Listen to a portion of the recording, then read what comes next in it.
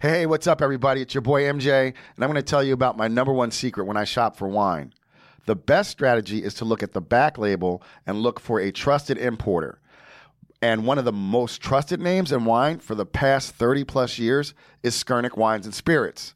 Since 1987, the Skurnik brothers, Michael and Harmon, have scoured the earth looking to find super high-quality wines of distinction and then bring them back into the United States so that they can be available to you at your local store or restaurant. The company is headquartered right here in New York City, but they are also a direct wholesale distributor in 8 states, including New York, New Jersey, Connecticut, Pennsylvania, Ohio, Kentucky, Indiana, and last but definitely not least, my beloved wine home of California. They also import many wines that are sold in all 50 states through their partner distributors.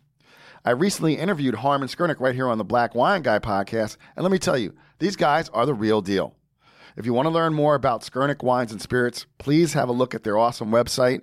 It's www.skurnik.com. That's www.skurnik.com. Or you can even give them a call at 212-273-WINE. That's 212-273-WINE. Hey, I'm MJ Taylor, also known as a Black Wine Guy. I went from being a totally obsessed wine newbie to becoming the world's first ever African-American fine and rare wine auctioneer in less than 3 years. In this show, I'll be talking to the mavericks, the philosophers, the players, and the deep thinkers who inhabit the world of wine. They'll share their experiences on how they made it, but more importantly, how they failed and got back up again. So grab a glass and let's get to it. This is the Black Wine Guy Experience.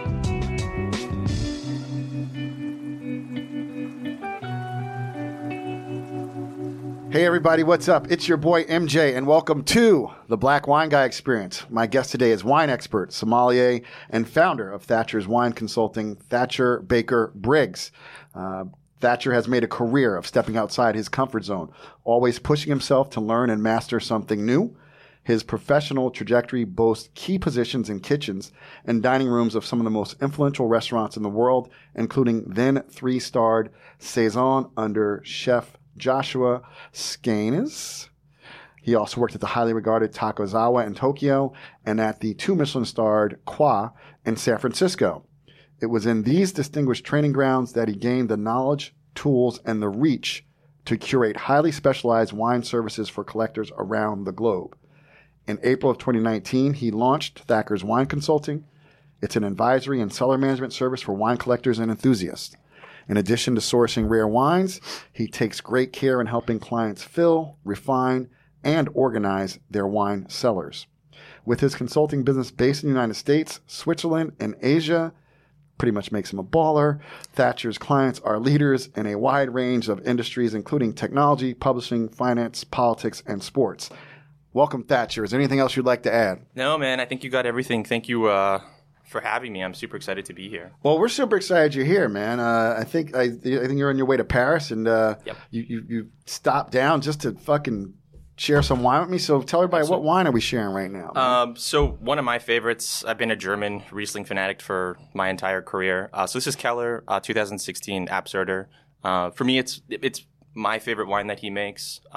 This tiny little plot, super old vines, but I just love the minerality of the wine. And, I think a lot of people might say like G-Max is the wine. Like it's, but for me, Abs just hits in such a particular way. I just love that acidity all the way through. It's awesome. What does that name mean in German, Absurger? That's a good question. Because in my mind, I'm like, does it mean it's absurd? Like it's like the nuts? Like it's like. Let's go with that. Yeah, I'm like, Absurger. It's absurd. I know what it means, but I can't think of what it. That's okay. Yeah, it will come to me in the middle. It'll come to you, and you can shout it out. Yeah, and you're like, I know. And if not, I guarantee when I post this episode, somebody's gonna be like, I know what that wine is. So, of course, so. It will come to me, and for sure. So, super excited, man. Yeah, this is my second Keller, and you're right. I did the mineralities on it. It's good, and just apricots, and just so. And I'm a little amped up for this one. I'm excited.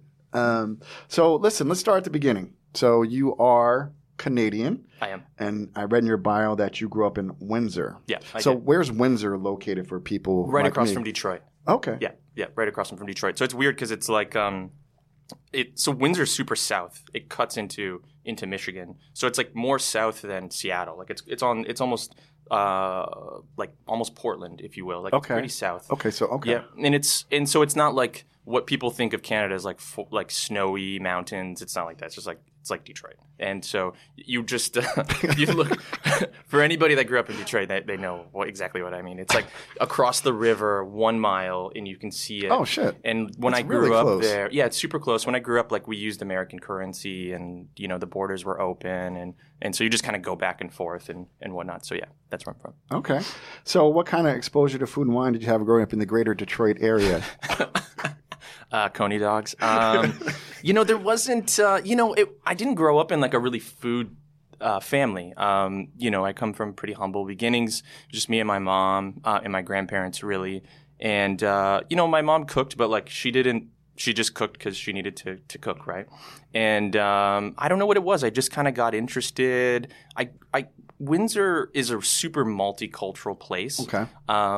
Like my grade school, my high school, like we closed for Ramadan because no one would go to school. It was like 80% Muslim. Wow. There was a huge Vietnamese population, big Korean population, big sort of like East African, a lot of Ethiopian, Eritrean. And so there was all these foods, and I just grew up eating them, and it was kind of interesting. And so I just got more and more into it. And I think probably around like 7, 8, like I was really interested in food and like always watching the Food Network. And then by maybe 10, 11, like I was like obsessed to the point where I would like try to convince my grandparents to drive 4 hours to Toronto because like I was like, I've heard of this fruit. Like, can you drive me 8 hours to go see if they have like a mangosteen? And they're like, I don't even know what that is, And then I was just hooked, and that was it. And so we would be really nice, and the only grandson at the time, try to convince them, and they would drive up, and we'd like go buy spices, and like it was so weird. But I got hooked, and once I did, that was it. I just knew that that's what I wanted to do. Yeah, that's what I read in your bio, that you knew that like by age 10 you wanted to work in restaurants. Like how did you know that at such a young age? The only other thing that like I kind of dabbled with was being an architect. I kind of thought that was exciting, and I spent a lot of time with my grandmother, and she was really into like, interior design and things like that. And, I thought architecture was kind of interesting. But that was it. That was the only other thing that I've ever played around with. And it lasted like 3 months. It's also when you're 10, you're like, why would I want, like an architect doesn't sound exciting. I want to be an architect but then the idea of all that math, but then like, architect is really fucking cool, though. It is. It's an amazing. An amazing career. Like now that I'm like shit. Like architects always have like cool glasses. They have the coolest shit, the coolest fucking watch. They just find like all dope shoes. Dope shoes. Yeah, it's like every architect for them high. Like one friend I had, he had a firm when I lived in Santa Barbara. He had like some crazy tricycle for his kid from Sweden. Like they find all the best designed shit. Exactly. Yeah. Exactly. But that being said, you were at that, but like, I gotta go back to like, you're like, could we drive 4 hours to get a mangosteen? Yeah. No, honestly, true story. Probably, I don't know, 30 times.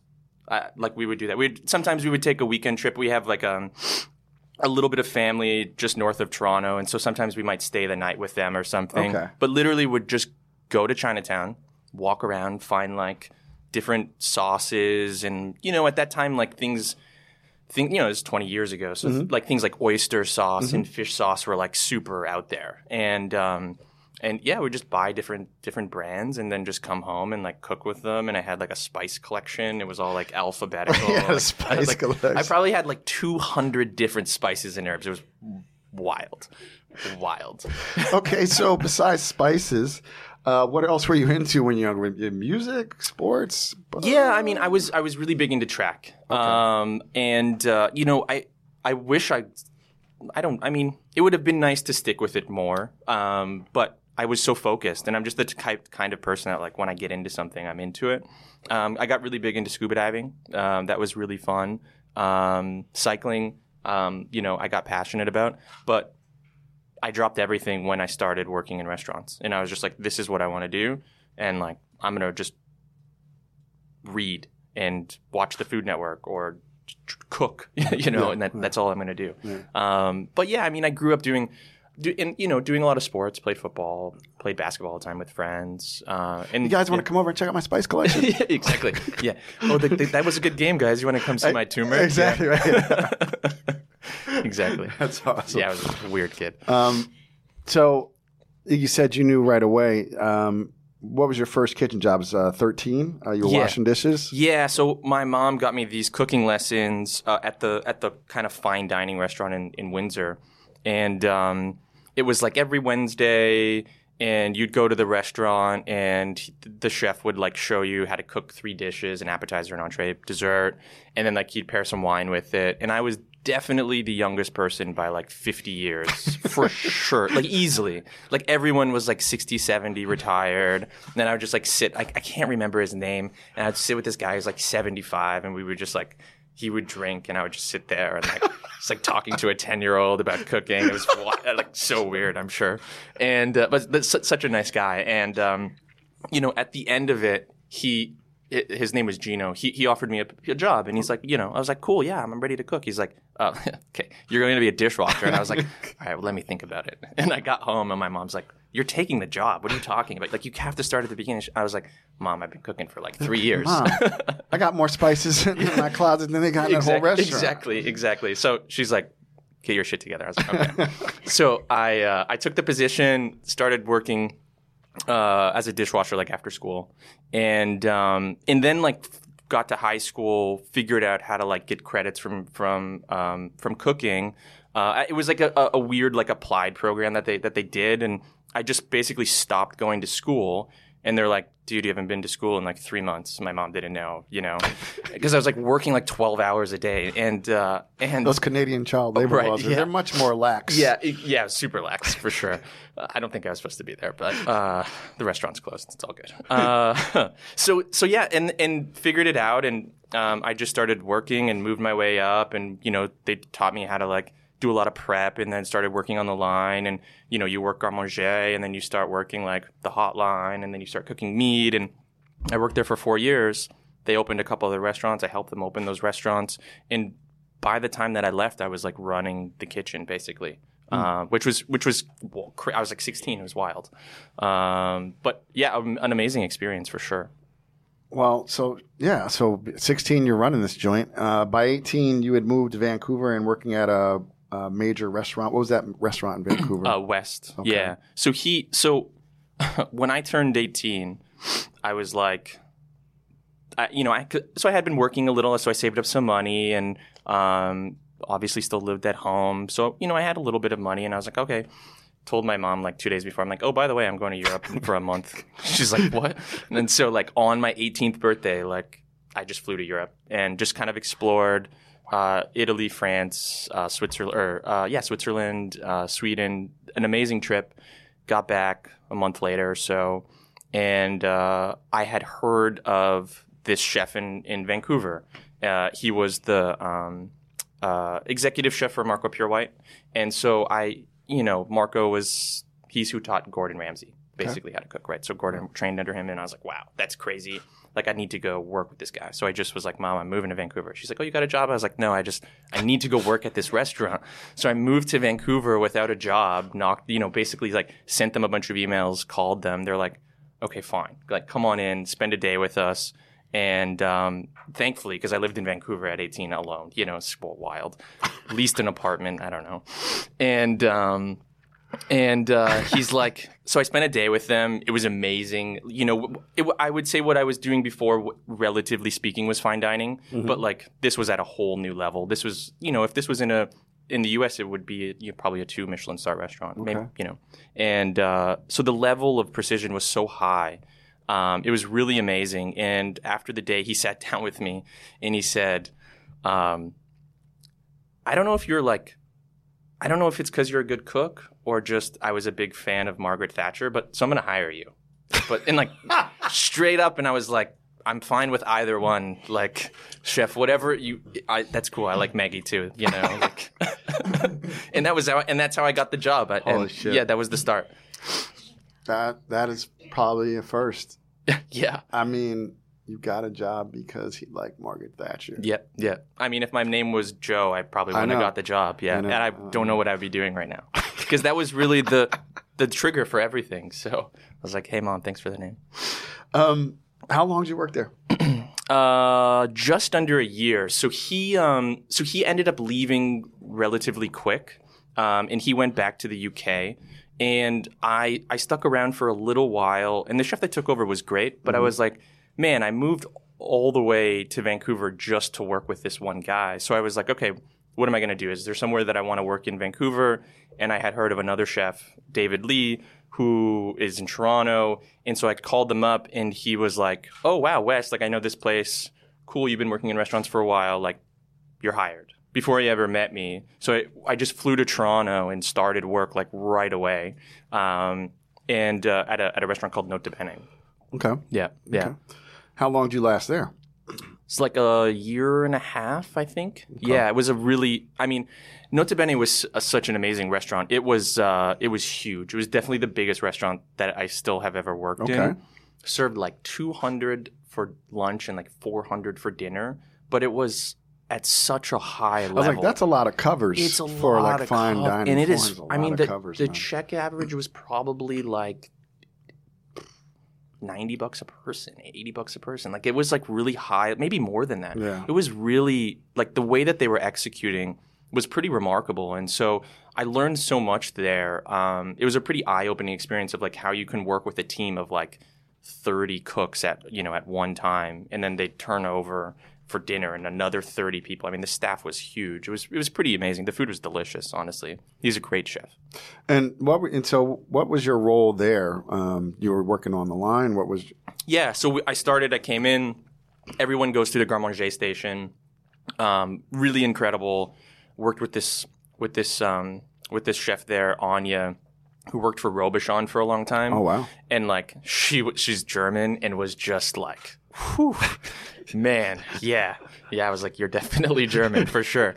It was intense. And then after a little while, like worked our way through and started working vegetables and worked fish. And so really amazing. And honestly, everybody that's left that place is like doing something really cool. Pretty much everyone has stayed in Toronto, but they're all running like the best restaurants in Toronto. Some went to like Noma for a little while or Central, and then they all went back, and they're all leading the best restaurants in Toronto. It's really, really cool. Everyone kind of went through there. Wow.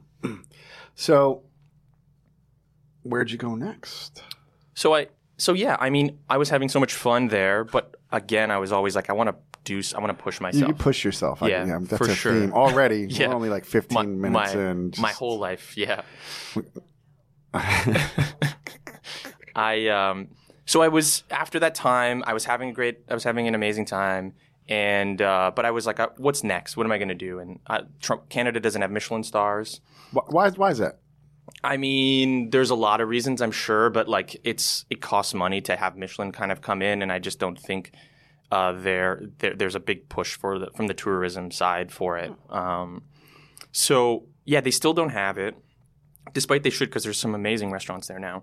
But so I wanted to work in Michelin restaurants. Okay.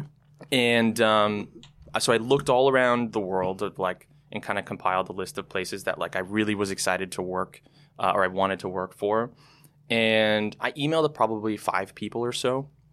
And like on the first day of me kind of compiling this list, one of which was Daniel Patterson at Qua. And they emailed me back like in 5 minutes. They were really, really fast. And they were like, can you come for 3 days? And I said, yeah, absolutely. So I took a vacation from the restaurant in Toronto, from Nota Bene, flew out to San Francisco, and had an incredible time. And I was like, I felt like I was working at a really high level. I felt like at West I worked at a really high level, and like this was, so it was the food is his food. He's one of the best chefs in the world. I think he's such an underrated chef. Like measuring sticks and like rulers for this has to be like a 1/4 inch by a 1/4 inch, and like dicing things, and it was polishing the stainless steel tops. It was just like such a high level. Everyone ironed their chef's jacket and aprons before service, and they switched it out. Like it was it was like it was such an amazing experience. I was so excited, and luckily they offered me a job after the 3-day stage, and I said absolutely. So I went back to Toronto and moved to San Francisco, and I'm lucky I have dual citizenship. Otherwise, I honestly don't think it just wouldn't be possible. It's so hard to, as a Canadian, get a working visa in the U.S. especially in the like restaurant industry. It's almost impossible. Not after COVID. yeah, they're like, come on. Yeah, everybody's hiring. Yeah, there's no staff right now. Yeah. But I took the job and was there, and it was amazing. So I've been listening to all these stories about all these kitchens you're working in, and I realized. So where'd you go? You go to the Culinary Institute, CIA, Culinary Institute of America, the Culinary Institute of Canada. Where'd you get your degree in chefery? No, chefery. I didn't. I never went to school. I started cooking so young that I kind of just weighed my choices. Right. I can, in high school, I actually never finished high school. I dropped out of high school to cook, and I was like, well. I dropped out of high school, so I guess I'm not going to university. But a couple of years prior, I was like, I could go to like the CIA and spend like a couple $100,000, which I didn't have, which my mom didn't have, and then be in debt, and then make $8 an hour, like every cook does when they get out of culinary school. Mm-hmm. And so, or I can just be like, well, I've already been working in restaurants, for 5 years or 6 years or whatever. And just stick it out and just try to put myself in the best places that I did. And that's what I did. So, well, it's funny. My guest last week, a guy named Mike Colomecco, who's worked in Michelin Star, he would agree with what you said. When he went to the CIA, it was affordable, and I think he had a scholarship, something. But he's like, like it's ridiculous right now. If you're a young person, you spend, you're going to spend $100,000 and you're going to make $8 an hour. Like you're never going to make it out of that hole. No. I really love how you do have focus. I mean, we're talking about, like, holy shit, like, when you said you dropped out of high school, the biggie there considered a fool because I dropped out of high school. Well, you were, yeah. Right. I don't know if I'm on the notorious B.I.G. level, but I respect that. You were on a notorious level or something here, bro. So, got it going on. Qua, how'd that shape you professionally? I became really like a lot of attention to detail.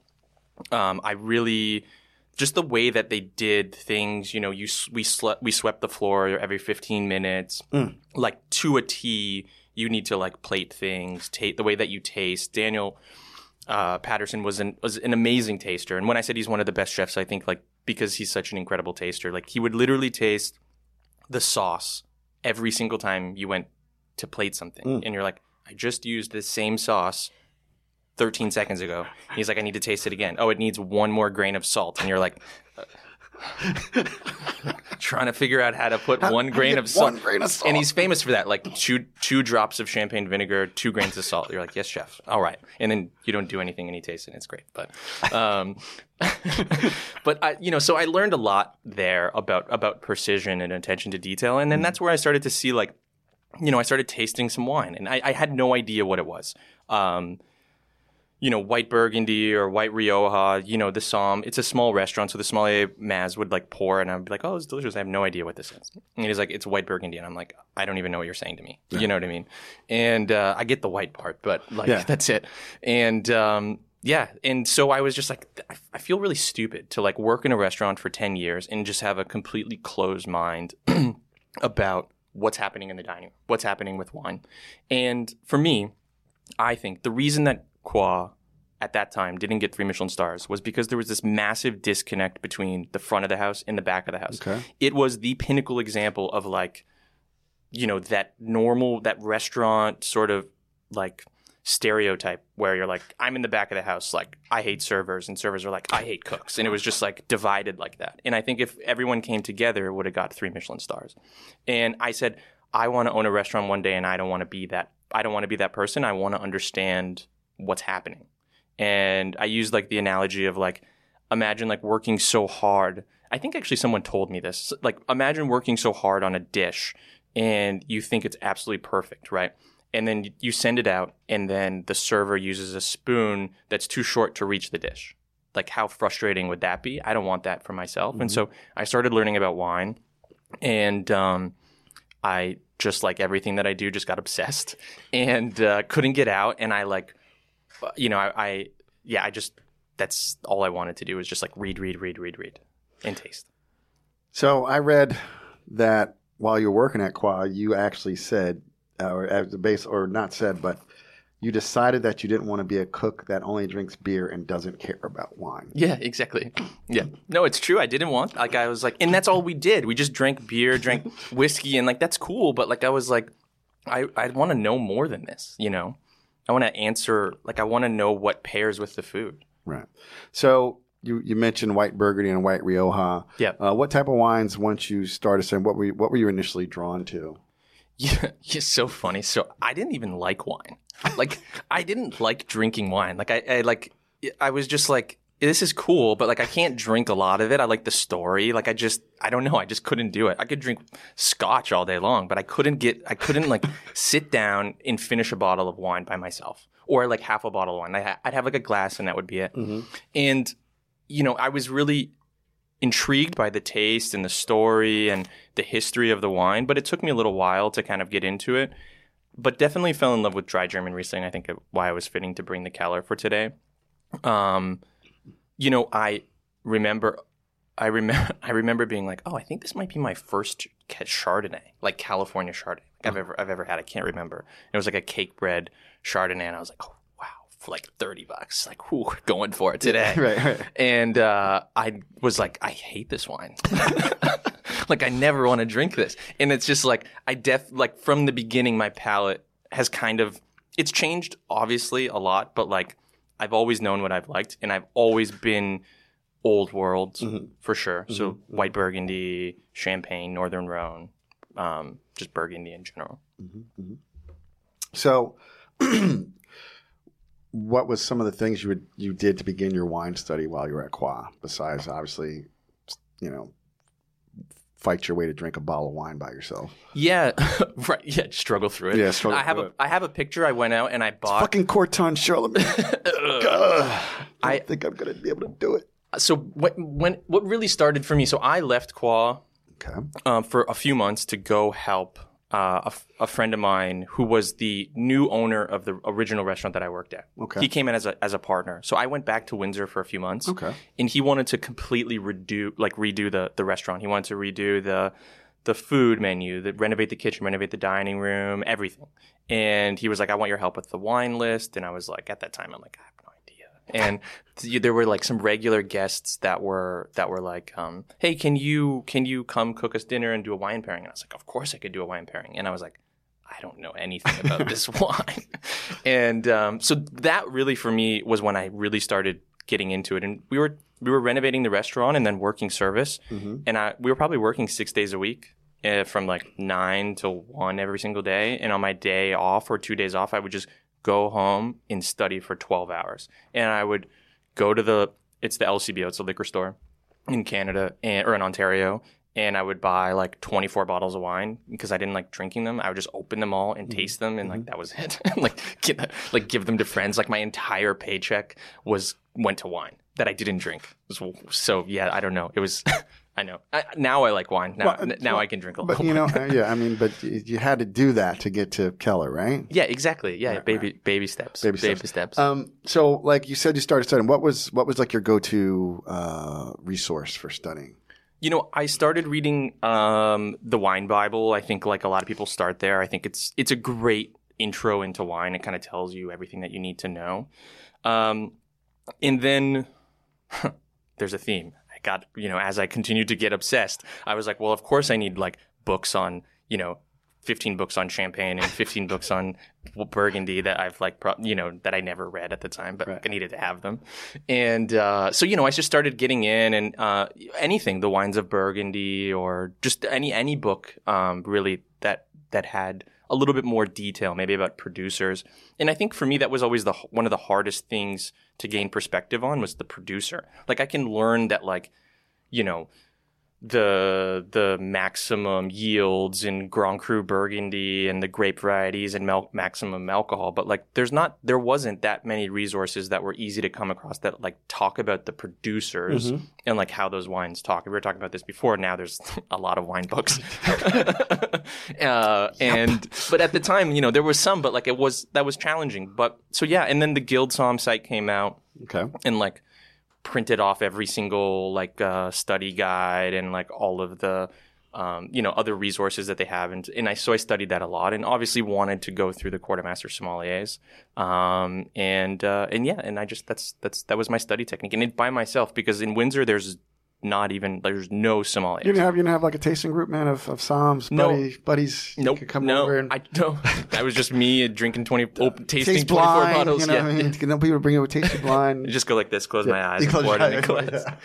I rallied up a few of the like servers and like the owner to kind of get together to like taste some wines together and like try to study together. But like I definitely like took it to the next level, and they were just kind of doing it for fun. I don't know what would have happened. I went to Toronto a couple times to do some blind tastings, but I think like at the time there was one certified sommelier in all of Windsor. So there's nobody to like, you know, study with. Yeah. So let's talk about the quartermaster Somms. You were 22. You passed the certified Somm exam. Yeah. So I was in Windsor at that time. So yeah, basically a few months after 21, I went to take the intro exam in San Francisco, and then like 6 months later did the certified exam in New York. And at the time, you know, wanted to go down the master sommelier path after. I think I did for quite a few years, and like really studied a lot. And then just kind of said to myself, like, one, you can't know everything, right? And would I rather know a lot about a lot of things and kind of have an overview of everything, or would I rather like really, really specifically like dig in to the things that I want to drink? And like, no offense to like, you know, all like South African wine or Chilean wine, like I just don't want to drink it. Like I just don't find it pleasurable. I know that I like Burgundy. I know that I like German Riesling. I know that I like Champagne. So I'm going to learn everything, and I'm going to devote everything to learn about these regions, because I don't want to be a master sommelier that when I ask them, which has happened more than many times, like, which of the 82 first growth Bordeaux do you think are drinking really well right now? And the answer is like, oh, I've actually never had any. I was going to say that's something I don't have any certifications, but because I worked in auctions and I worked at Acker, I was able to taste all these wines, these amazing wines, and so, you know, we look at you know, we live in this social media world, and I have an Instagram account, and I've done well from, you know, well-ish, but, you know, there's people who have way more followers than me who've never had a fucking 82 first growth. Right. And they're just flagging their WSET1 thing. Right. You know, and like, I'm cool. Like, okay. Yeah, like, good for you. Yeah. And like, I have a lot of masters that are friends. Yeah. Like, mad respect. Yeah. You know, like, I've had a number on my show, and I'm cool with all of them. Of course. It's not a diss. I just wanted to be the person that has an opinion about the wine because I've tasted it. Exactly. Or more importantly, I've drank the bottle. Yep. More than once. Yeah, and exactly. And that's another thing, too. Tasting versus actually sitting and get to enjoy a bottle. Yeah. And watch it evolve. And, you know, and the truth is, sadly, with a lot of that high-end stuff is that it is a finite supply. Totally. And you know, you can be fortunate to fall into groups of people who have the means to share those, and then they love sharing with people who get it. But I think, you know, there's so much about your story already that just like, I think the most important thing is for people is your drive and your will to do what you want to do, know what you want to do, and then dive into it. But, you know, I'm just hearing that over and over. It's a through line. It's a thread through your story. Yeah. You know, like I'm doing a wine dinner tomorrow night, and I am pouring a South African wine. And I was like, "Fuck you, Thatcher." But but I hear you though. Yeah, right? yeah. No, for sure. And the only reason why I'm doing that is just because, because I do want to take people a trip around the world, but I don't buy South African wines on a regular basis. You know what I'm saying? Yeah. And this is and no one is, you know, it's a fucking $65 bottle of South African. So most people are not going to buy that. Right. So you know what I mean? So like, so I want to give people a chance to taste something different.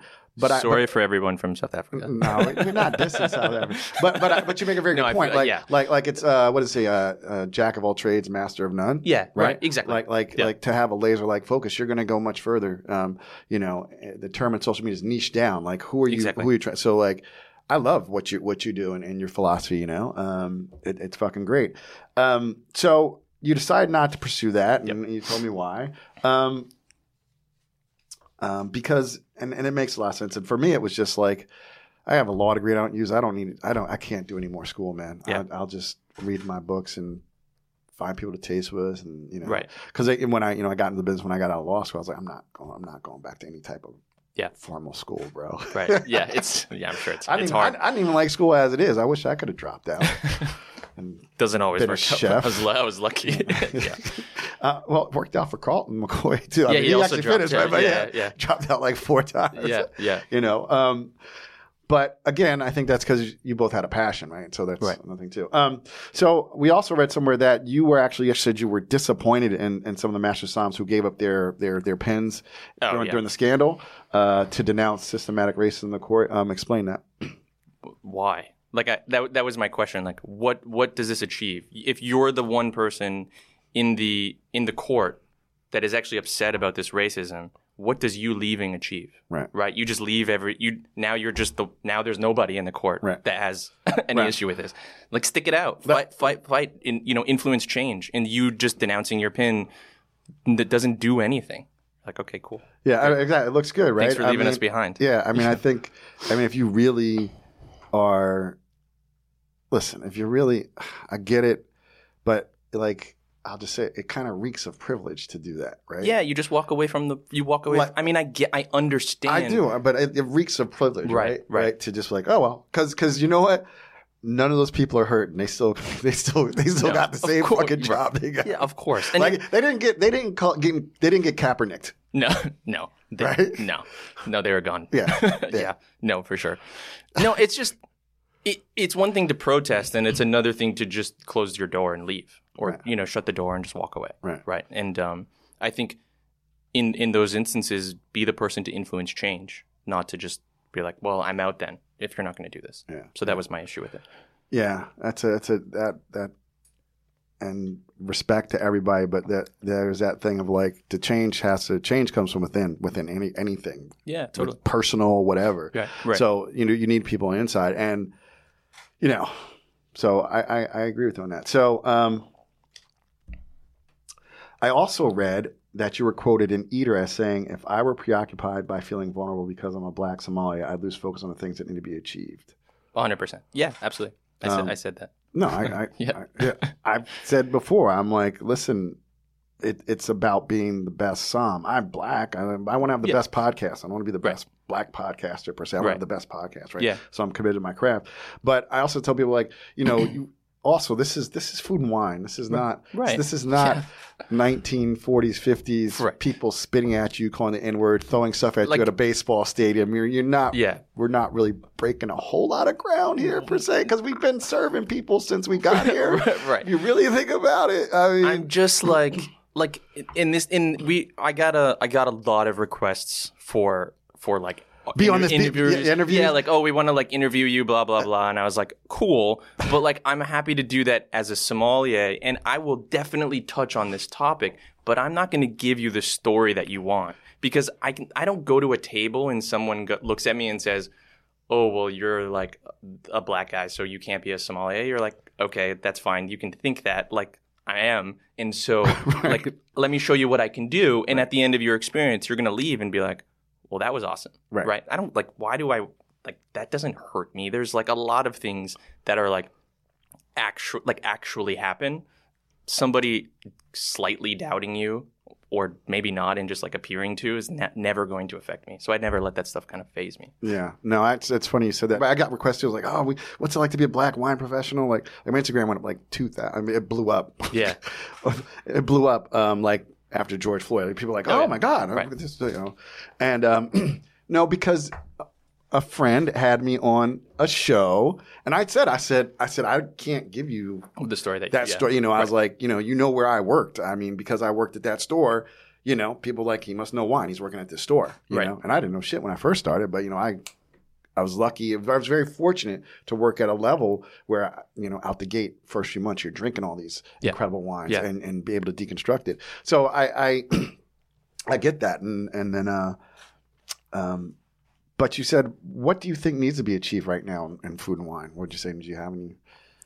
Yeah, I mean, a lot of the things that I said to people, I think I had something. It didn't go anywhere. Like Food and Wine reached out, and I said, "Fine, I'll talk to you about it." And we had a long discussion, and I don't think it didn't go anywhere because you didn't give them what they want. No, I definitely didn't give them what they want because I said something along the lines of like, just because there isn't doesn't mean that's a bad thing. And they're like, "Well, that's not what we want to hear right now." And, I know, you know, but it's true. I think you have to ask yourself that question, like.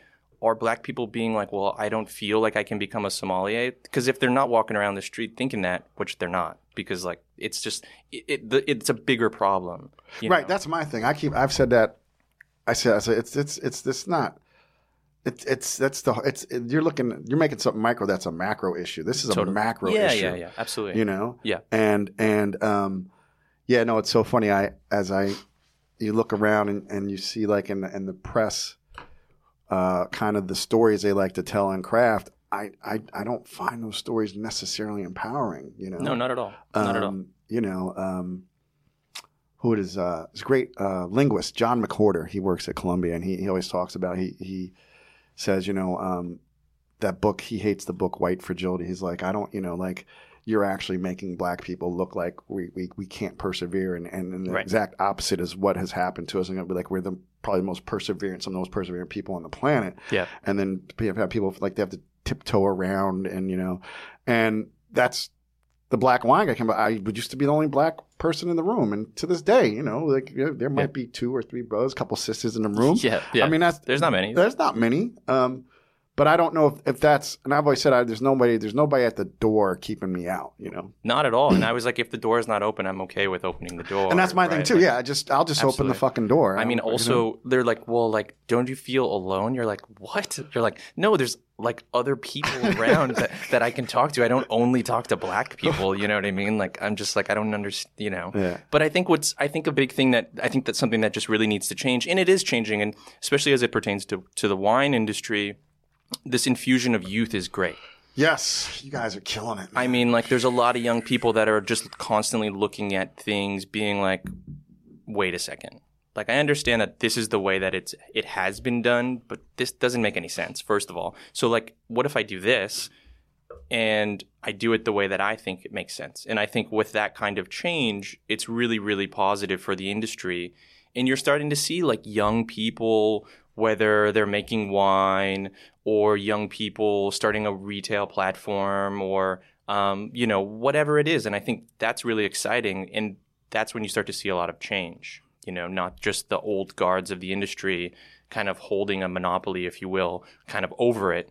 And that's going to change. And the same thing applies with restaurants too. You know what I mean? I think the restaurant industry is becoming really sensitive, which is hard because it's not a sensitive industry. No. I definitely think that there's a lot of issues, and I think that like we need to work through that, but we also need to be okay with like somebody saying you're wrong or you did a bad job, you know, or you're like you can't work here because you're a shitty cook. Like you have to be okay with hearing that. You can't like hear that from somebody and then go out and like say, well, they said I was a shitty cook, so now I'm going to sue them. You're like, well, like, you know, like everybody's just trying to achieve something great here. You know, I don't condone a lot of things that happen. It's T-ball. Yeah, right. It's because some kids grew up playing T-ball. When I was a kid, there was no T-ball.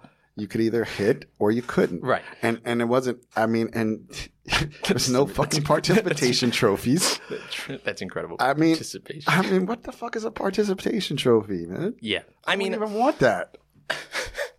I just want people to like work towards a sustainable future. Yeah. And like, we all have to understand that there's going to be these moments of like uncomfortable, like feeling uncomfortable. And I don't mean in like a sexual way. Because Right. like Not that's sexual, that's not no. discrimination. I But just mean somebody being upset with you and like yelling at you. Like I get that it's not positive, but it's you work 14 hours a day, you're tired. Like if somebody yells at you, just listen to what they're saying and not how they're saying it, and then move on. Just be like, cool, after service, done. If you have an issue with it, after service, sit down and be like, hey, I don't like it when you yell at me. Fine. But then move past it and just be a better cook, and then you won't get yelled at. no, you make a good point. I mean, because we were talking earlier about Afraid Athlete, Michael Jordan. People, he was fucking notorious. Like, like people don't understand. And this is also I've said this before early on the podcast. Like that, when you're talking, first of all, fine dining is like the NBA or it's like any elite level. There's only so many jobs, first of all, and they're gonna go to the fucking best people. Exactly.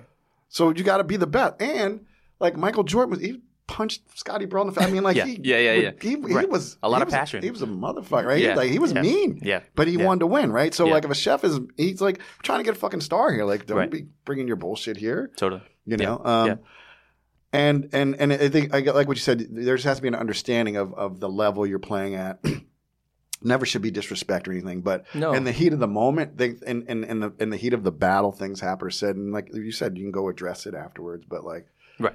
You know, even President Obama said, you guys got to chill with this cancel culture. Yeah. I mean, like, you know, it's a slippery slope. Sure. Okay. So, you know what? This is a good time. We need to take a quick break. And then we're going to come back with more Thatcher. Hey, what's up? It's MJ again. Listen, we all love a sexy wine label, but the back label is more important. Do you want to know how to score a great bottle of wine every time? Turn that bottle around and look for the Skurnik Wines logo. Skurnik Wines has been one of my favorite portfolios since I came into the business over 20 years ago. Whether it's a $10 bottle or a $100 bottle, you can count on Skurnik Wines to deliver every time.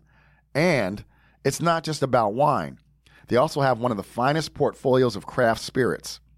Make sure you go to their website, www.skurnik.com, and check out their ever-evolving library of cocktail recipes. Listen, I don't say this lightly. Skurnik is a name you can trust when it comes to wine and spirits. Okay, we're back. So let's get into Thatcher's Wine Consulting. Yeah. So, like, what was the inspiration? How did you get the idea? Yeah. So after I passed my certified, I went back to San Francisco, and started working at Saison. And this was kind of in the. They were a 2 Michelin star restaurant at the time, and we were kind of working towards the 3rd star. Okay. And you know, it was. So I'm sorry, I'm going to interrupt you. Were you cooking at Saison? No, It was wine. So I was like, wine. Okay, so you made the transition exactly. to wine. Okay, yeah. So I was like, okay, just passed my certified exam. Okay. What am I going to do? How am I going to make this great? And so the other 3 restaurants in San Francisco at the time that had 2-star were Benu, Quince, and Saison. Okay. And so I was like. I applied for all of them, and I was super lucky. I got a position at all 3, and I just made a decision. And I chose Saison because they had this amazing wine list. It was a restaurant like no other. They were really trying to look through their own lens and do something different than what everyone else is doing at the 2 and 3 Michelin star world. And it was there that I had gotten to know some guests. And so after Saison, I went to Tokyo for a couple of years, came back, helped open a few restaurants. And that's when I got this idea. And it happened really naturally.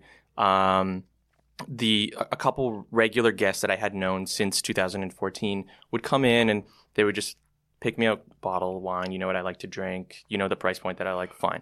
And then they were like, hey, well, would you also do this at our house? You know, would you help us find some wine? And I said, yeah, sure, of course. And I didn't think anything of it. She's like, I want to pay you. I'm like, no, it's fine. Like, I'm happy to just help you find wine. And then I realized that it's not that easy. It's not easy to build a collection. It's annoying, like the shipping processes and where do I get these wines and have they been stored correctly and are they real and all of these things. And I realized that there is definitely something, while niche, that like would be amazing to sort of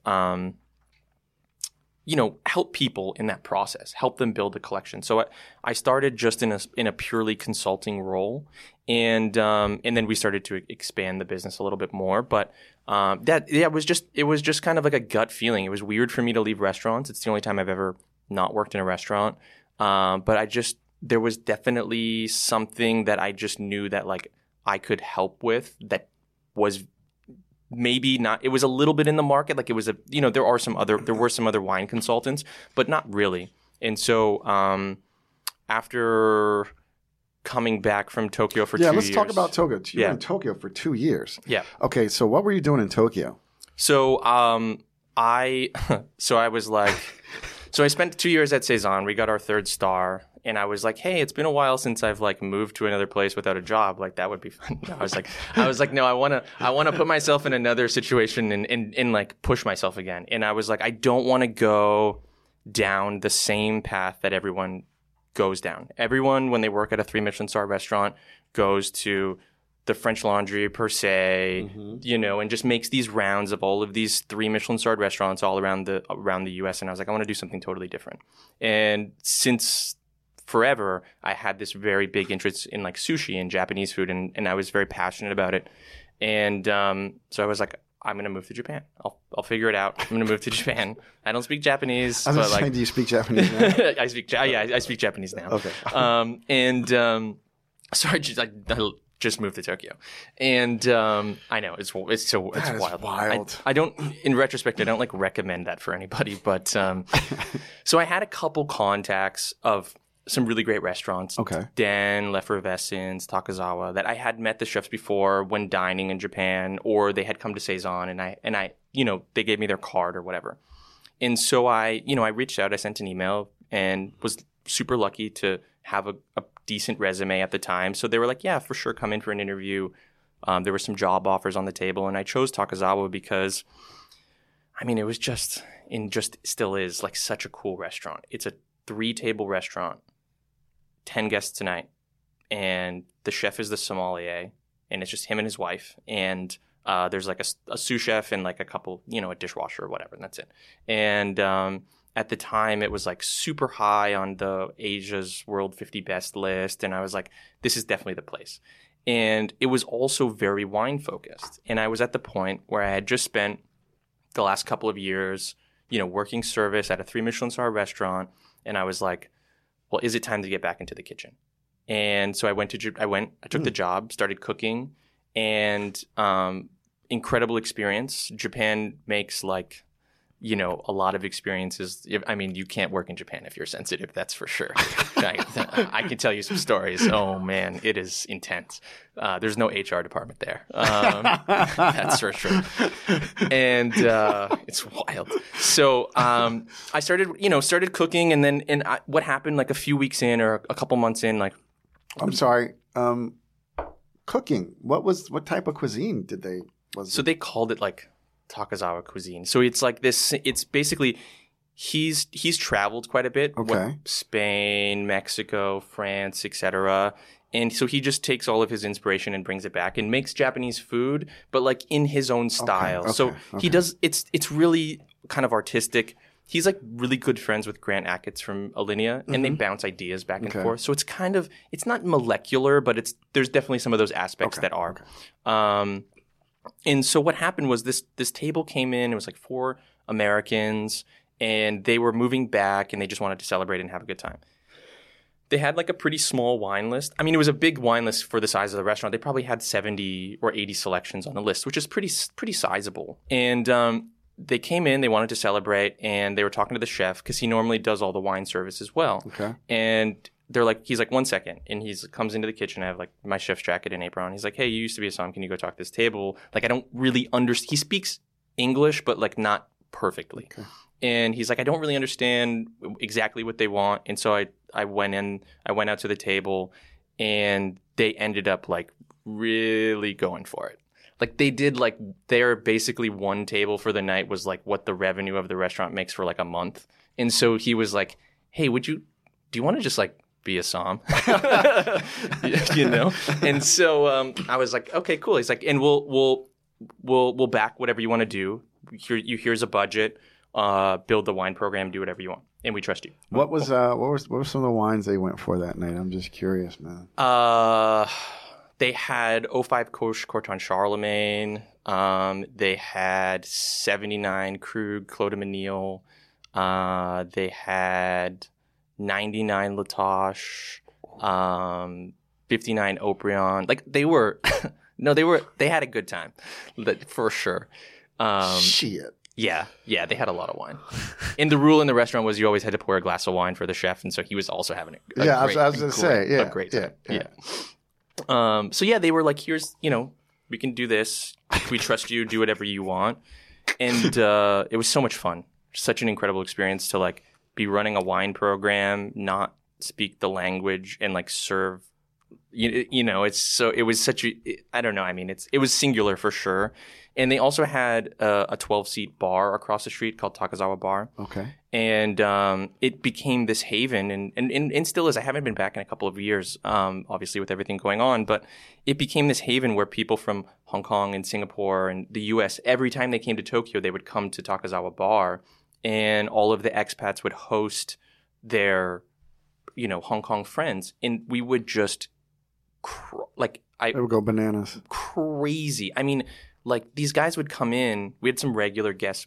They would come in with like 6 guys and open like 20 bottles of wine. And just every night we were just going through so much wine. So we expanded the wine list from like 75 selections to like 1,500 selections for this tiny restaurant. And it was amazing. And plus Japan has like some of the best bottles of Burgundy that exist. It's incredible. They've just had them since the 70s and they haven't moved. And they're super meticulous about how things are stored. It's really, really incredible. So what was that like, man? Like we'll back you. That's got to be bananas. It was crazy. I mean, it was a lot of responsibility, and it was obviously. And how old were you? 24 or something like that. Yeah, I was super young. In a country you don't speak the 24, could have moved to Tokyo. I don't speak the language. Yeah. And I get to spend millions of dollars on wine. Okay. Yeah, it was amazing. Yeah, it was crazy. It was so much fun. Yeah. There's going to be people who look like, fuck this guy. I know. I'm sorry. I'm like, dude, how can I be you? No, I was blessed. I mean, it's some really, honestly, like, just the timeline kind of worked out, and I was really lucky to kind of get to where where I was and whatnot. So how long did you do that, man? So 2 years. Okay. We started going down the Grand Award for Wine Spectator. We didn't quite get to the 3 cups. We got the one before, and we just didn't have. We tried so hard. We just didn't have. There was no space. It was a 10-seat restaurant. Right, because you have to have basically like every great wine from every region of the world. Yeah, you have to have a pretty fleshed out list. Yep. And like we did. I mean, we got like these really amazing bottles of. There was a gentleman, one of like our most regular guest. He sold us. He had like this amazing collection of Australian wine. So he had like Hill of Grace back to the 70s, and just like some really incredible stuff. Keller was like basically free. Like it was so cheap back then. There was Koch everywhere. We had Jaillet.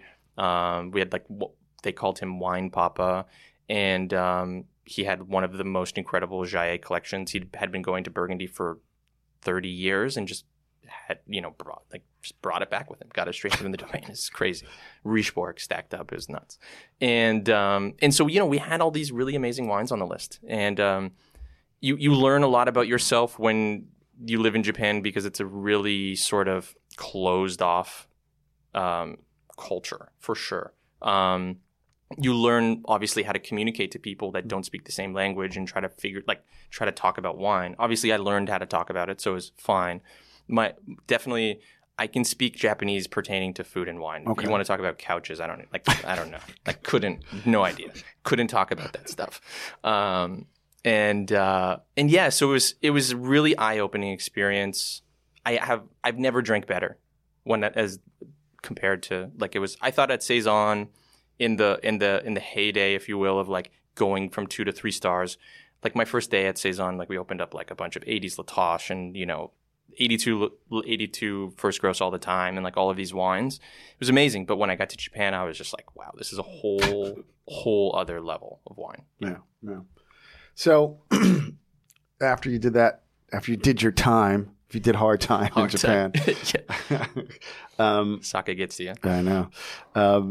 You came back to the United States, and then that's when you launched the wine consulting, or did you go back into another restaurant situation briefly? Yeah, so after I was having a hard time re-extending my visa after the 2 years. And so I was kind of like, they were like, you can stay, we'll figure it out. So I could stay and kind of have a questionable future, or I was also getting calls from Josh from Saison and being like, hey, we're doing this, we're opening these restaurants, we want you to come back, we want you to help us open. All right, so this is when you came back to help them open these restaurants. Exactly, yeah. Okay. So I came back, and there was a big transition at Saison. Laurent Gras, who has been an idol to me since when he was at L2O, he was taking over for Josh, and then they wanted to open these anglers. And so, I helped with the transition for Laurent and helped open Angler, which was an amazing experience, opening it was a monster of a restaurant.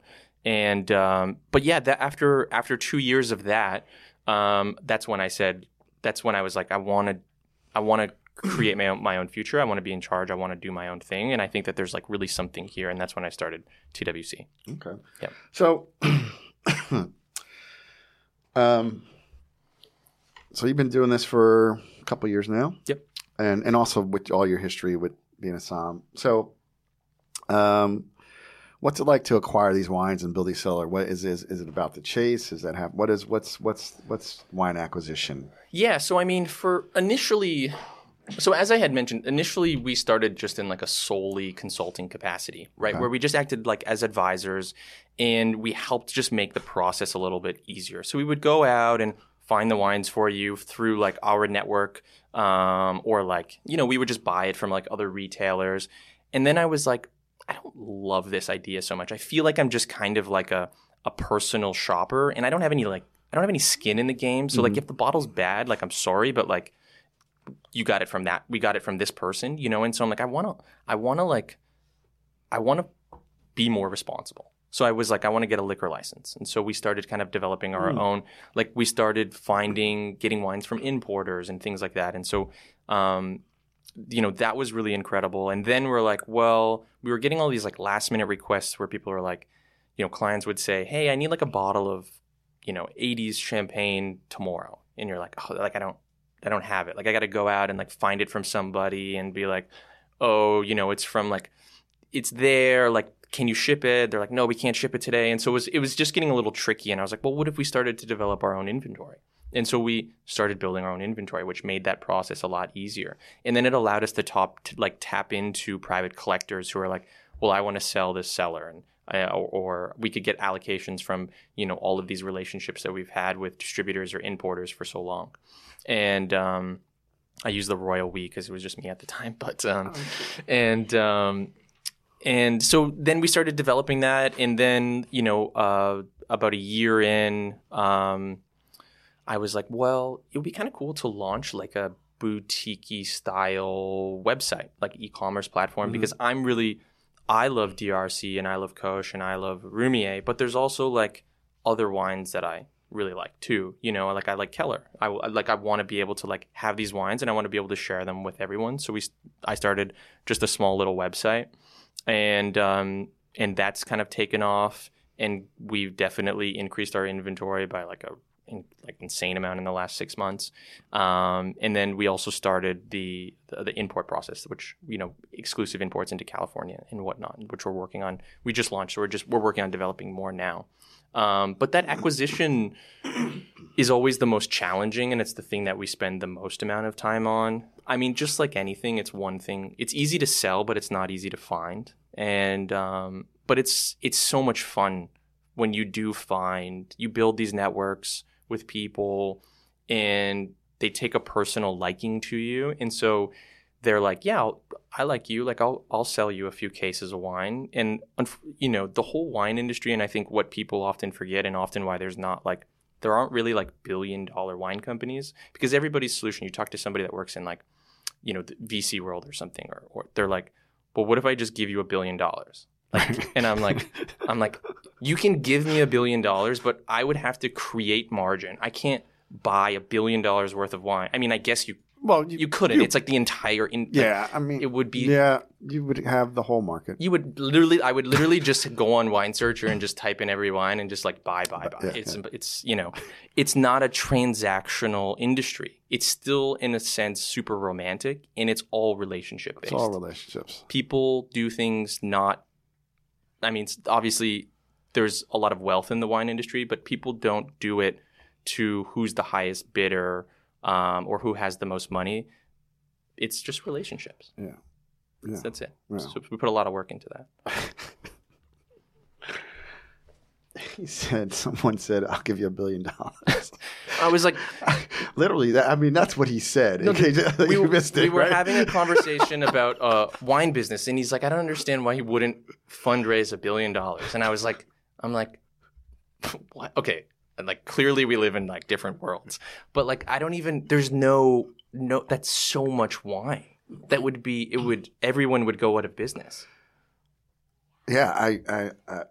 So it's insane. That is like, it's a lot of Keller. But that's a lot of Keller. That's a lot of Krush. That's a lot of Richebourg. That's a lot of DRC Montrachet. That's not a lot. It's all of it. It's so literally much. All of it. It's so much wine. Yeah, it is. Yeah. It's all the salon in the world. and salon. Right. Yeah. You would own and the chateau. You'd own the chateau for exactly. So I got a couple $100. What type of services do you offer?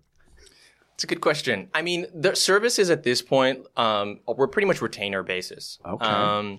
We work with people more so.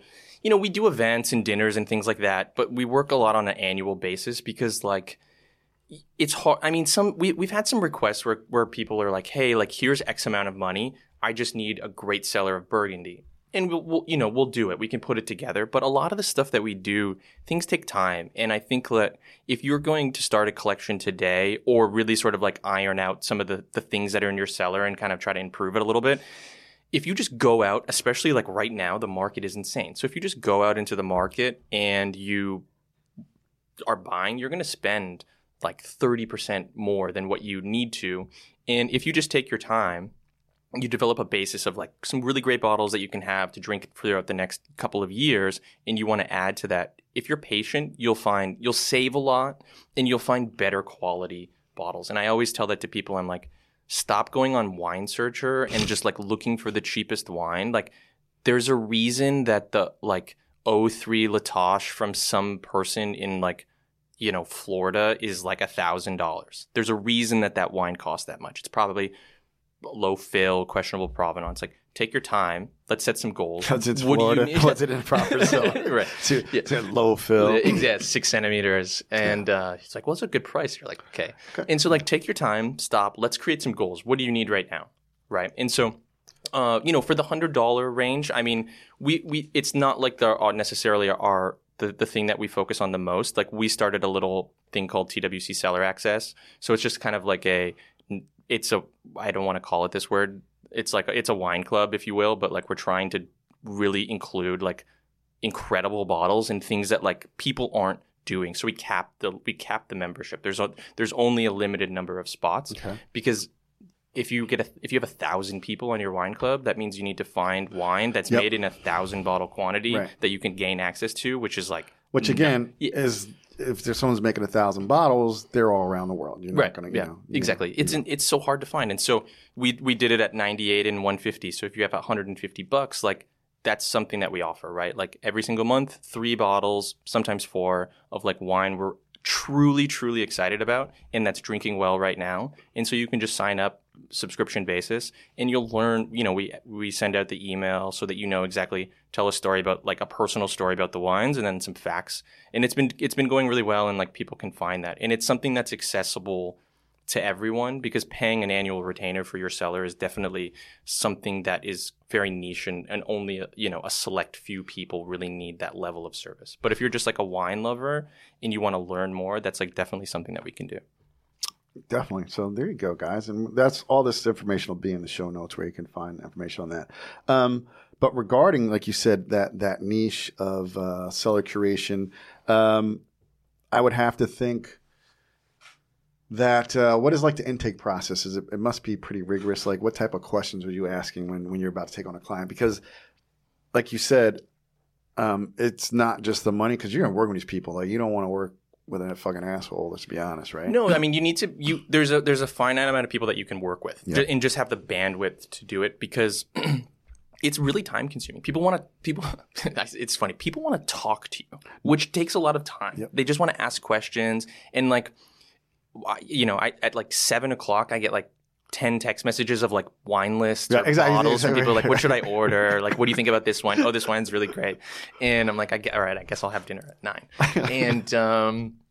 And so it's yeah, I mean, you have to select who you want to work with because it has to be a match, right? Mm-hmm. And like, so we don't really work with California wine. We do like some older stuff. Mm-hmm. Like we have a couple clients that are really excited about like, 70s and 80s Napa Cabernet, which, I am too. I think those wines are really great. But like, if somebody's like, oh, I just want to buy Harlan and Bond and like, no offense, like, Will's a great friend and like, like all of these wines, like it's just not our focus. Sure. And so that would be somebody that perhaps we would say, hey, if you're looking to go through your cellar and go from drinking, 2015 Napa Cabernet and you want to start drinking Burgundy, like, cool, we'll help you sell that wine mm-hmm. and then convert that to Burgundy. We're going to be a great fit. And then you taste wine together and you have dinner and you build the relationship and you start to see their palate. And that's always a good match. But not everybody's a good fit, and I think it's a weird thing to say no to money, right? You're just like, yeah, I could like sure pay me, but like it's got to be a good fit, and I think what you don't want is to have someone that you don't sort of meld with nicely, and then it affect others, mm-hmm. right? The other clients. Mm-hmm. So it's important to so we ask a lot about.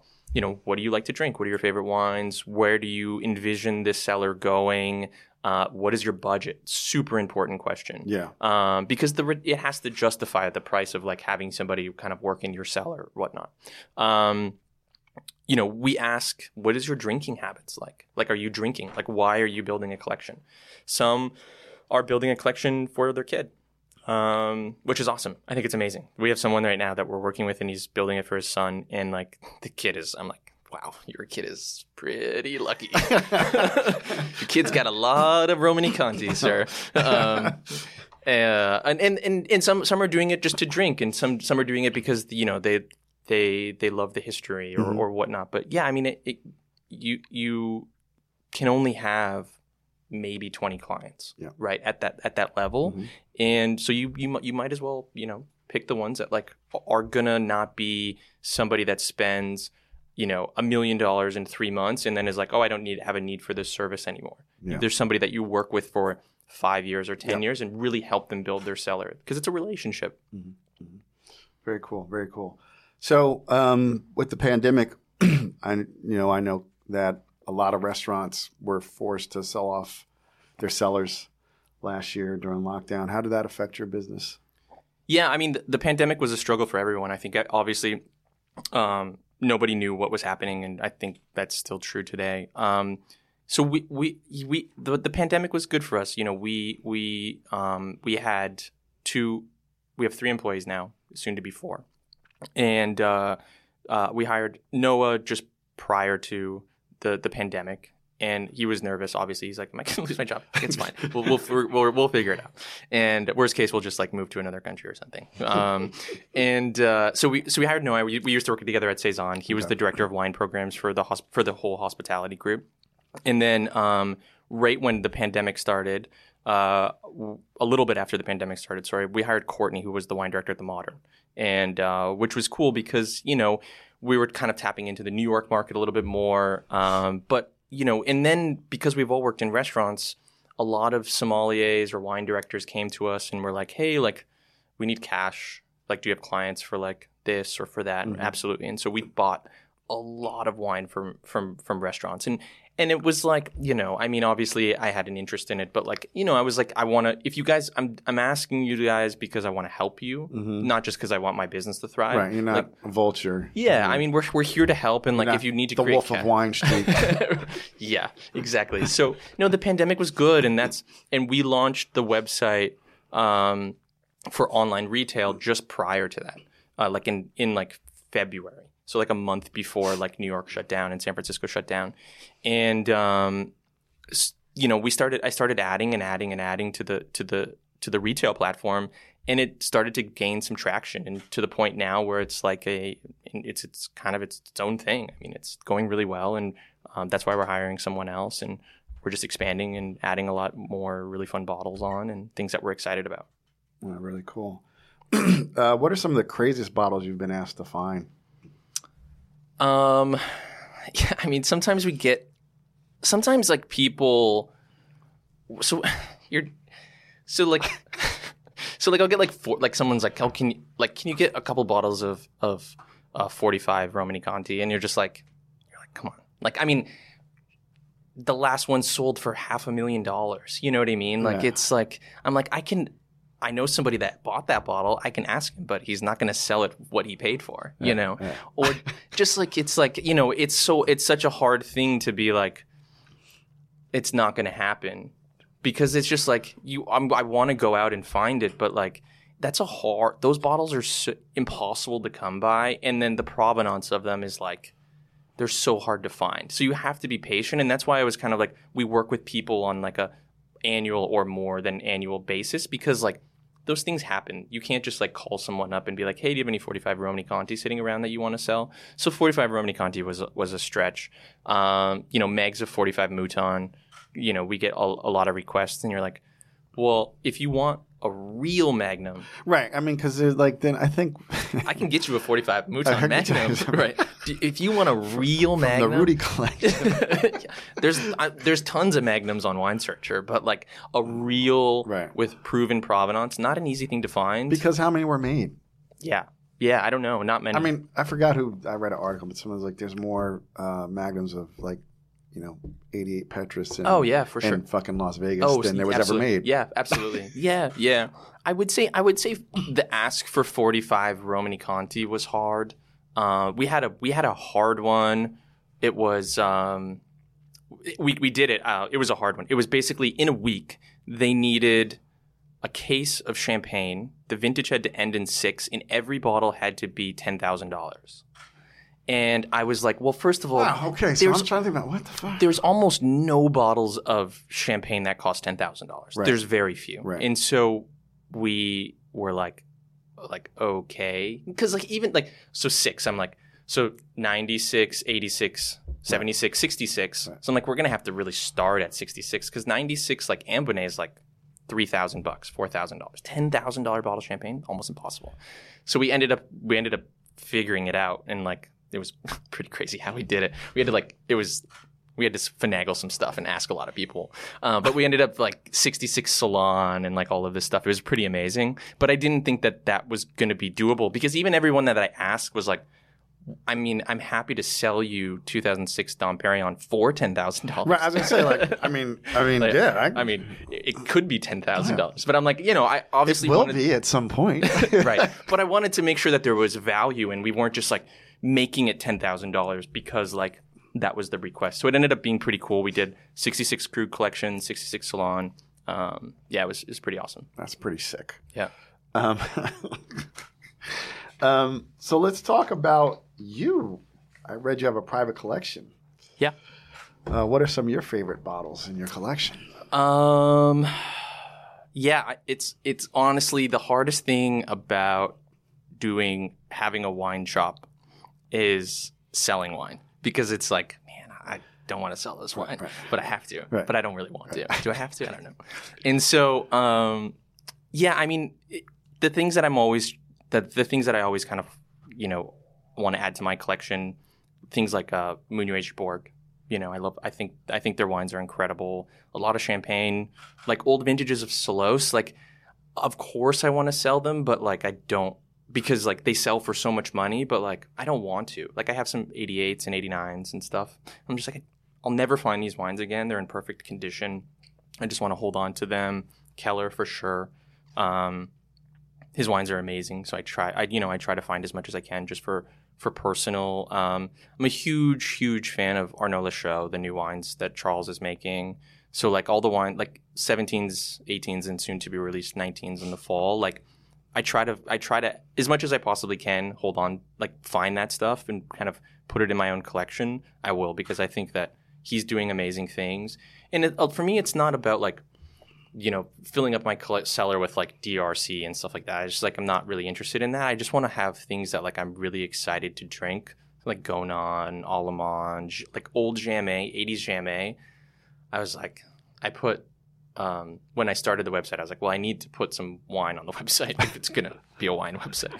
So I was like, okay, I'm gonna put 85 Jamais on the website, and it's sold. And I was like, I'm taking everything else off. Never mind. Scratch that. I'm taking it back. So I did the same thing with Keller. I had some 09 Absurder, and I was like, nope, never mind. Taking it off. Don't care. Don't need to hang on to that. But yeah, I mean, I think it's it goes hand in hand, right? You work in the wine industry. There's things that you're really excited about, things that are really passionate about, and you hold on to them.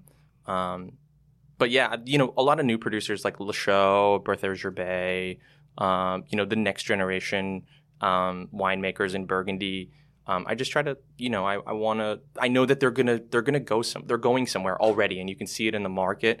And I want to, I hope that like I was in Kansas City 2 weeks ago with somebody that I can only describe as like a wine wizard. It's incredible. Like it's incredible. It's like 90 years old and has like been buying DRC since like the 70s vintage. And something about wine, like you would be surprised at where some of these most amazing collections in America are. And they're like you said, in Kansas. Yeah. One time I went to some doctor's house in Ohio. Right. Yeah. Yeah. Fucking $7 million cellar. Right. And it's like, it's fucking Ohio, I bro. know. Yeah. But he probably paid $100,000 for that cellar. Right. And now it's worth $7 million. Yeah. But no, that's so, yeah. So, and I'm thinking when you said at Kansas, I'm like, the Wonderful Wizard of Oz. So tell us about the Wonderful Wizard of Wine in Kansas. He's incredible. And this was my first time meeting him, and such a nice guy, and has literally had everything, and just was like, pulls out like 1970 DRC Montrachet that he like had since release basically, and I'm just like, wow. I'm like, I want that for myself one day. Like I want to be buying like these producers that will like. I want to like in 40 years have amassed like a really incredible collection. And not, like I said, not DRC, just like the things that are going to be kind of at that same level in a few years. And so, but yeah, we had an amazing dinner. It was with a few friends, and it was a Montrachet tasting, and there was also a bottle of 99 Coach CC next to like a bunch of other stuff, which is incredible.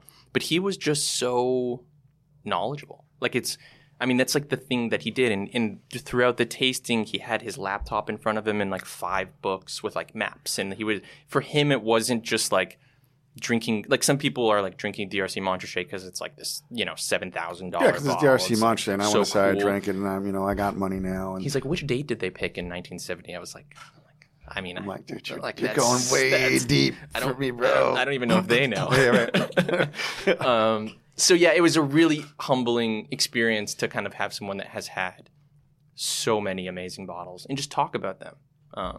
But yeah, I can only describe him as the wine wizard. He's amazing. It's crazy. So, what was the bottle that sent you over the moon, though, man? What was? So my aha bottle with wine when I was like in the transition period was so funny in retrospect. Like that wine must be so wild right now. It was 03 Coulée de Sirène.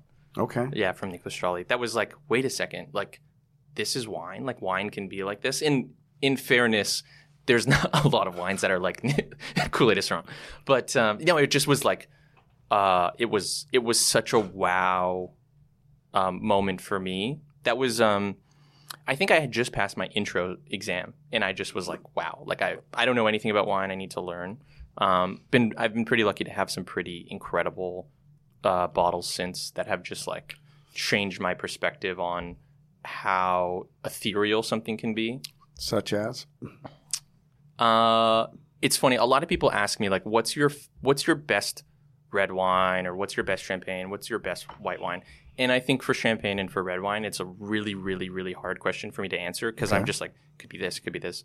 But the one bottle that has always stood out, and I've had it once, and I was lucky last year I found one more bottle that's tucked away, was 69 Vogüé Musigny Blanc.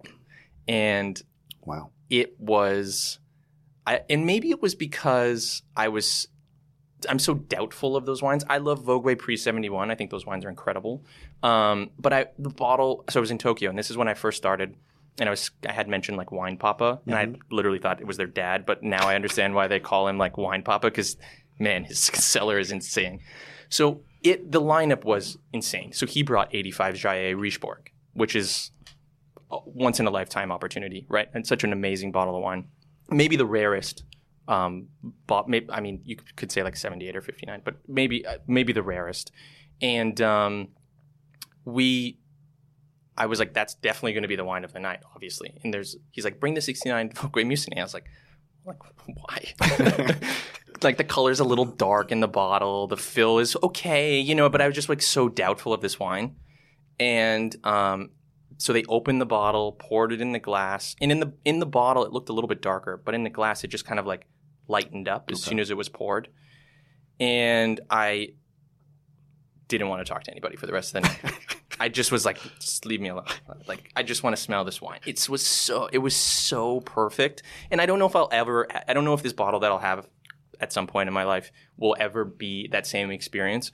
But it was such a singular experience for me. And you never see the wine ever. I've been looking for since then. And this was since Tokyo. And so, but for me, that was like, wow. Like, white Burgundy is maybe the greatest wine in the world, And I love red Burgundy, but I think the more wine that I drink way more white wine than I do red wine. Like personally, like at home, I drink way more white wine, even though most wine dinners are red wine focused. Yep. But for me, there's something about an amazing bottle of white that just, it hits like nothing else. I have not had the opportunity to taste all these amazing white wines you've had, but I did have an epiphany at one point that white wines are actually more complex than red wines. I mean, I don't disagree with you. They really are. Yeah. And particularly as they age. Yeah. And I love red wine, but I probably still drink more red wine. But the reality is, this was like when I was first in wine, I was like, no, I like white wine is really complex. It deserves so much more attention and time than people give it, and what we're talking about here, like Riesling, and then white Burgundy. I mean, you're fortunate in that, like, you were the dining aspect of white Burgundy gets you in that world. I mean, there's such small quantities from these domains, and they all express the place, but also the style. The style of the winemaker. Totally. The style of the winemaker getting out of the way of his own self to express the place. I mean, it's crazy. Yeah. I'm a big believer, and I see a lot of guys and girls that have drank some really amazing wines or have an amazing collection, and a lot of them all get to a point where they're like, in a wine dinner, you have 12 bottles, and like 6 are white and 4 are reds, and they focus even more, and they're more excited about whites, even though like today maybe we're in a struggling place of like new vintages of white Burgundy based off of like how hot it is. Yeah. But like those older bottlings, I mean, they're pretty. I'm with you 100%. Yeah. Oh my God, Thatcher! I'm sure we could talk for more hours, because I'm sure we didn't even get. We could like you can't tell all with the clients, but I know you got fucking stories for years. A couple. Yeah. Tell everybody where they can find you, how they can be a part of what you're doing, how they can they don't have to have $1 billion to be a part of TWC. Where can they find you? Yeah, absolutely. Instagram or the website's all the same. So thatcherswineconsulting.com for the website, or just Thatcher's Wine Consulting for Instagram. I'm Thatcher Baker-Briggs on Instagram, on my personal profile. But anybody's welcome. I mean, whether it's, you're a big collector or just a few bottles that you're looking for, the site has it, or the consulting side has it, and whatnot. So. All right, man. Well, thank you so much for coming in, stopping here on the way to Paris. Really appreciate it. Absolutely. So much fun, man. Great personality, great stories. Thank you. Incredible journey.